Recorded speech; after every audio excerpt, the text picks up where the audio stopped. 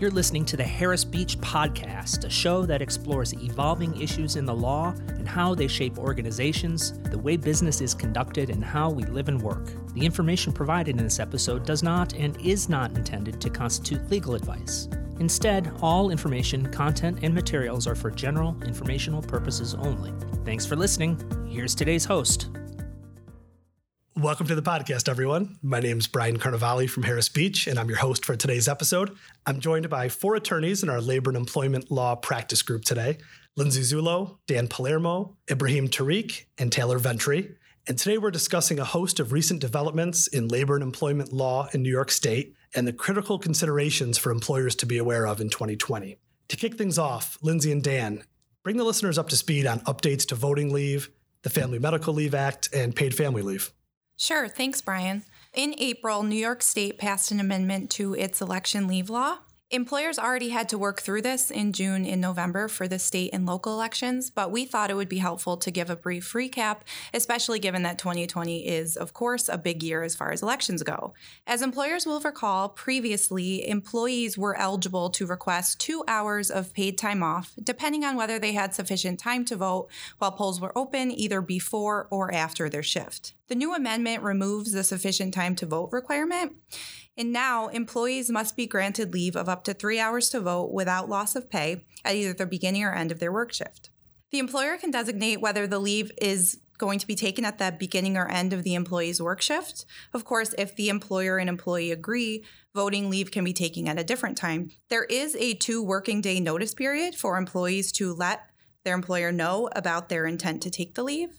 Employers have a 10-day posting requirement, and the posting is on New York State's website. Unfortunately, the law is silent on a couple of things that made it a bit difficult for employers to know their obligations and rights with certainty as we were leading up to this year's local elections. The 2 main questions I received from employers were, can we require an employee to use PTO to vote? And can we ask for proof that the employee actually voted? These questions and the answers are, like most things, subject to interpretation under the text of the law as currently drafted, so more to potentially come on that. But for now, the state has issued guidance in the form of FAQs, which we encourage all employers to review in advance of the 2020 election. Switching gears to paid family leave, a quick reminder for all of us who were toward the end of 2017 and the beginning of 2018 living and breathing paid family leave. We thought it's only right to give it a little bit of attention here today. Remember, it's still being phased in. It's a 4-year phase-in period. 2020 will be the 3rd of 4 phases. In 2020, employees taking paid family leave will receive 10 weeks of job-protected paid time off at 60% of their average weekly wage, up to a cap of 60% of the current statewide average weekly wage. So this makes the maximum weekly benefit for employees for 2020 $840.70. In 2020, the employee contribution is 0.27% of an employee's gross wages each pay period, with a maximum annual contribution of $196.72. Dan, do you want to provide the listeners with the FMLA updates? So this year, the DOL released 2 letters updating some of the current topics in FMLA.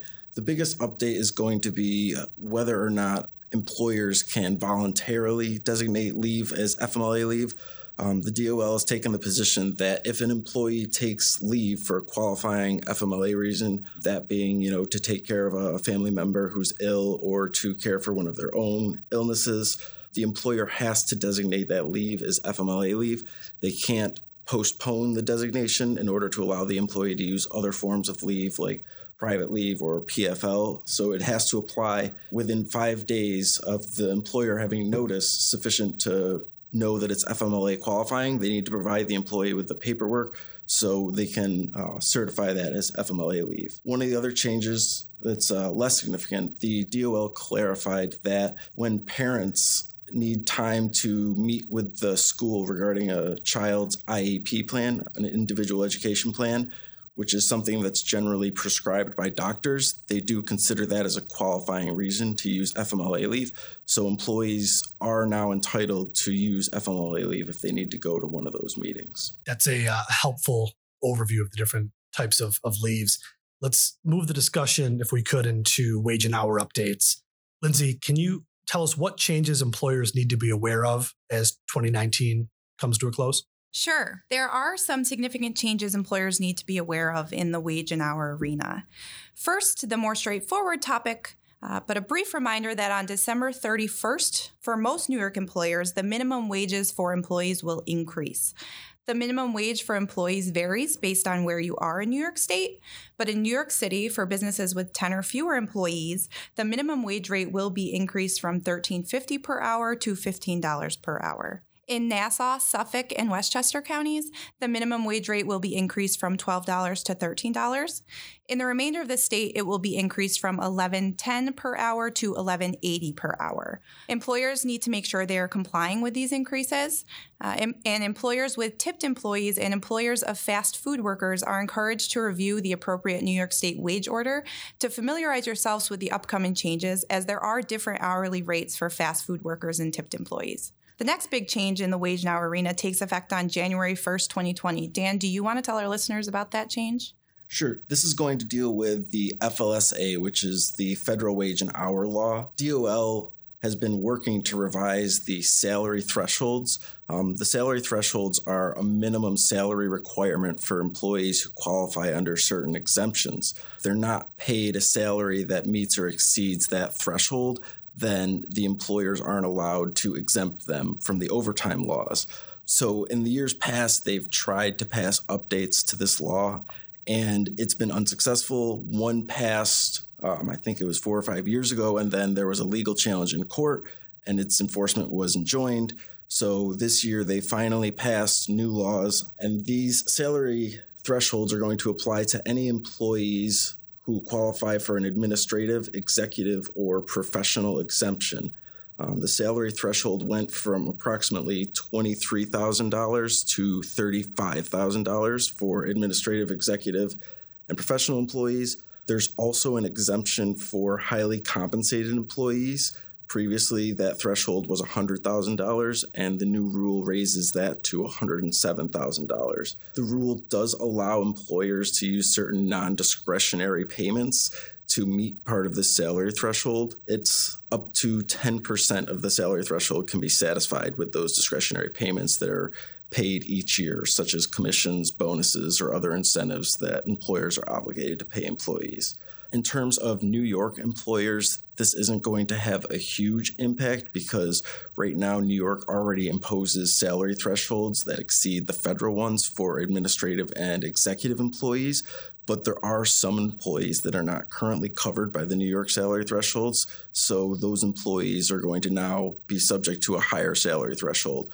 The biggest one is going to be the professional employees, as well as some public employees who weren't previously subject to any salary thresholds. In recent years, there have been increasing numbers of jurisdictions adopting laws banning salary history inquiries. So essentially asking a candidate how much they're currently making or have made in previous jobs. New York State has now followed suit. So could you tell us a little bit about that new law, Lindsay? So New York lawmakers were busy during the final days of the June 2019 legislative session, and they introduced and passed several bills as part of an aggressive agenda to overhaul New York employment laws. By adopting a salary history inquiry ban, state legislation follows the legislature's recent trend of passing laws intended to increase protection of employees from discrimination, harassment, and other unfair practices. The state legislation follows New York City and Suffolk, Westchester, and Albany counties, so employers in those jurisdictions won't have to do much to change their practices. So effective January 6th, 2020, employers will be prohibited from requesting, requiring, or relying on wage or salary history from applicants or current employees seeking employment, continued employment, or promotion. Applicants are allowed to, without prompting, provide salary information for the purpose of negotiating their salary, but employers will only be allowed to confirm prior salary information if the applicant offers the information in an effort to negotiate a higher salary after an offer has already been made. It's important that employers train HR personnel and managers who interview candidates in New York and make sure that these individuals know not to raise salary history in interviews. Employers should also be reviewing their applications, employee review practices, promotion practices, and any other related policies to ensure that all questions regarding wage or salary history are removed. I understand this was signed into law with another bill relating to pay equity. What do employers need to be aware of about that expansion of the New York State labor law? So that law expands the pay equity law to apply to not only sex, but all protected classes. Previously, the law prohibited any sort of pay disparities for equal work performed based on sex. And now it expands it to prohibit any disparities based on any protected characteristic. One other big change that's going to come with that is going to be the definition of equal pay for equal work. Traditionally, it was simply defined as equal pay for equal work, which is the standard under the federal law. Now it's going to be, it requires equal pay for substantially similar work. And they define that as work that requires equal skill, effort, and responsibility, which is performed under similar working conditions. So that's going to expand the scope of the pay equity law a little bit. The law does still include an exception for pay disparities that are based on a seniority system, a merit system, or a system that measures earnings in quantities or quality of production, as well as any other bona fide factor other than the protected characteristic. All right, now let's discuss what may be the most concerning change for employers in New York State. Taylor, bring us up to speed on the amendment made to New York State's human rights law regarding the standard for discrimination and harassment in the workplace. So, as you may know, with the Me Too movement and the Time's Up movement going on in the background, the New York State Legislature passed sweeping changes to New York's employment discrimination and harassment law.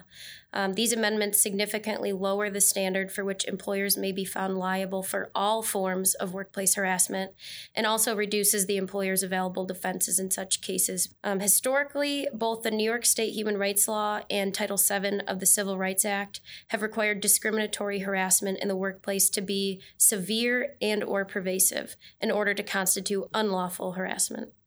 Severe or pervasive conduct is conduct that alters the conditions of employment and creates a hostile or abusive work environment. In connection with that standard, courts, both state and federally, have analyzed whether workplace conduct had the purpose or effect of substantially interfering with the plaintiff's employment, or whether it created an intimidating, hostile, or offensive environment. Courts determine this by looking at whether the harassment was severe, meaning sufficiently egregious, or pervasive, meaning that it occurred with sufficient frequency. Now that standard remains the same under Title VII, so federally the standard has not been amended. However, under the amended New York State Human Rights Law, workplace harassment claims can now be brought regardless of whether such harassment would be considered severe or pervasive. The amendment also redefines harassment as unlawful discriminatory practice when it subjects an individual to inferior terms, conditions, or privileges of employment. That is the new standard, which has created a lot of concern for employers, and you can imagine why. And now I'm going to turn it over to Ibby, who will talk about employer defenses, or really, Ibby, I should say, a lack thereof. Well, thank you, Taylor. Yes. There is one defense under the new law. Conduct is not unlawful if it amounts only to a petty slight or a trivial inconvenience.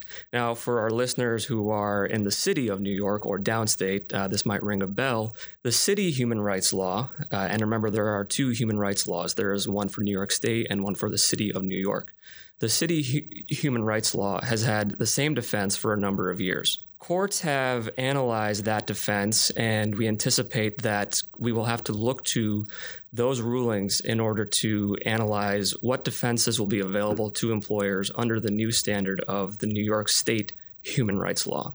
Previously, under the human rights law, under the old standard, employers also had a defense where an employee had complained first, the employer then investigated, and the employer could reduce their liability by stating that they had investigated and taken proper measures after the investigation. The new standard weakens that defense quite significantly. It is still helpful, but under the new standard, it will not be dispositive to an employer just that they had investigated and reviewed an individual's complaint within the workplace. Apart from those two defenses, there are a few other changes of note. For claims of sexual harassment in the State Division, claims can now be filed in the State Division up to 3 years after the occurrence. And going forward into the next year, employers should ensure that their trainings on sexual harassment incorporate the new standard. So in addition to the change of standards that you just walked through, there's also been expanded protections for certain classes. What do our listeners need to know about that, Taylor? So first of all, Brian, effective November 18th of this year, victims of domestic violence now have expanded protections under the law. While the New York State human rights law has long prohibited discrimination against victims of domestic violence, the amendment expressly states that it is unlawful for employers to refuse to hire or terminate someone because they are a victim of domestic violence, discriminate against a victim of domestic violence in compensation or other terms, conditions, or privileges, and use any job application or posting that expresses any limitation, specification, or discrimination against the individual's status as a victim of domestic violence, or that inquires about the individual's status, unless the employer inquires for purposes of providing assistance to that individual. The other piece of this is that now, as is the case with other reasonable accommodation obligations under the New York State human rights law, employers will be required to provide the employee a leave, if requested, unless the employee's absence would impose an undue hardship on the business.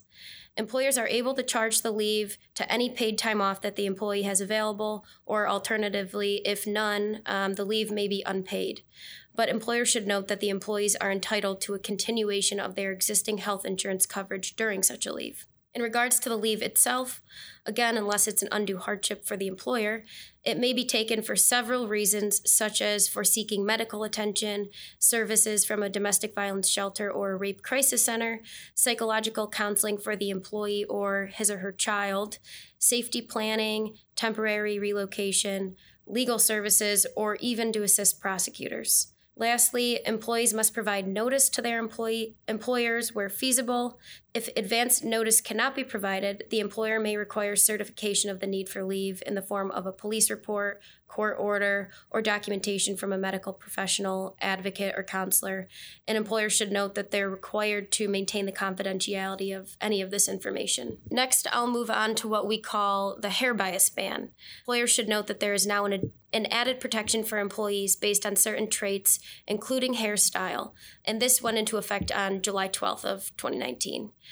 We know that race has been a protected category under the law for a very long time, and this amendment simply adds to the definition of race. Under this amendment, race will now include traits historically associated with race, including but not limited to hair texture and protective hairstyles, which have been defined as braids, locks, and twists. It is important for employers to note that the law identifies hair as just one possible trait that could be considered historically associated with race. Some employers have expressed legitimate health and safety concerns over this new amendment. You think about in a factory, for example, where someone may have very long hair, could be, potentially caught in a machine, and that's an obvious safety concern. And in these types of situations, employers have a duty to consider alternative ways to address their concerns before imposing any restrictions on an employee's hairstyle. So in other words, they'll need to have a conversation with that employee and see if they can meet a sort of a middle ground as to how to deal with the situation. And lastly, I will quickly talk about the new prohibition on discrimination based on religious attire and appearance, which became effective on October 8th. This is similar to the hair bias ban that we just discussed, except that the hair bias ban, as we said, was linked to race, whereas this prohibition is linked to religion. Under the existing law, as we know, employers may not require employees to forego a sincerely held practice of their religion unless the employer demonstrates that accommodating it would be an undue hardship on their business. This amendment does not change that rule, but it instead simply adds that the wearing of any attire, clothing, or facial hair in accordance with religious requirements may qualify as a sincerely held practice. So obviously then, employers cannot refuse to hire, retain, promote, or take any other discriminatory action against an individual for wearing attire or facial hair in accordance with the tenets of their religion. Thanks, Taylor. All right, Ibby, last question. There's been a change regarding non-disclosure agreements and confidentiality agreements in settlements to all claims of discrimination and harassment. So tell us a little bit about that, if you could, please. The change in the law is intended to allow complaining employees to still be able to speak about their complaint after settling it. And by settling it, I mean settling a lawsuit or a complaint within the State Division of Human Rights. The law changes the parameters for how confidentiality or non-disclosure can be imposed in such settlements. Under the new amendment, employees cannot be coerced or forced into non-disclosure agreements or confidentiality provisions within a settlement of such a claim. There is an exception, though, that employees can still include confidentiality or non-disclosure if they would prefer to keep the underlying nature or circumstances of the complaint private and confidential. In that case, the employee must receive the term of confidentiality that the parties would agree to, and then must be provided with 21 days to consider that term, and upon signing, must be granted 7 days in which they can revoke their acceptance to confidentiality or non-disclosure. This also means that in settlements of such claims where confidentiality or non-disclosure is involved, there will be actually 2 agreements. One agreement that will settle the underlying claim, and one agreement that will record that the individual employee preferred to keep the settlement confidential. So to wrap up our discussion on harassment and discrimination, it's been a busy year of changes for New York State employers. The best practice going into 2020 for all employers is to review their procedures related to investigation of complaints. With the new standard, it is important and paramount to review any and all complaints of discrimination. With the lower standard for liability, small complaints that rise up and add up can lead to liability in circumstances where there would not have been liability in the past. I'd like to thank Lindsay, Dan, Ibby, and Taylor for joining us today. They covered a lot of ground on critical labor law updates. For more information, visit harrisbeach.com/labor and employment. There you can register for our on-demand labor webinar series, which offers even more detail on these topics and also provides SHRM credit. You'll also find contact information for our attorneys, and don't hesitate to reach out should you have additional questions. Thanks for joining us. Thanks for listening to the Harris Beach Podcast. Be sure to visit harrisbeach.com to join the conversation and access show notes. Please rate, subscribe, and leave a review wherever you listen to your podcast.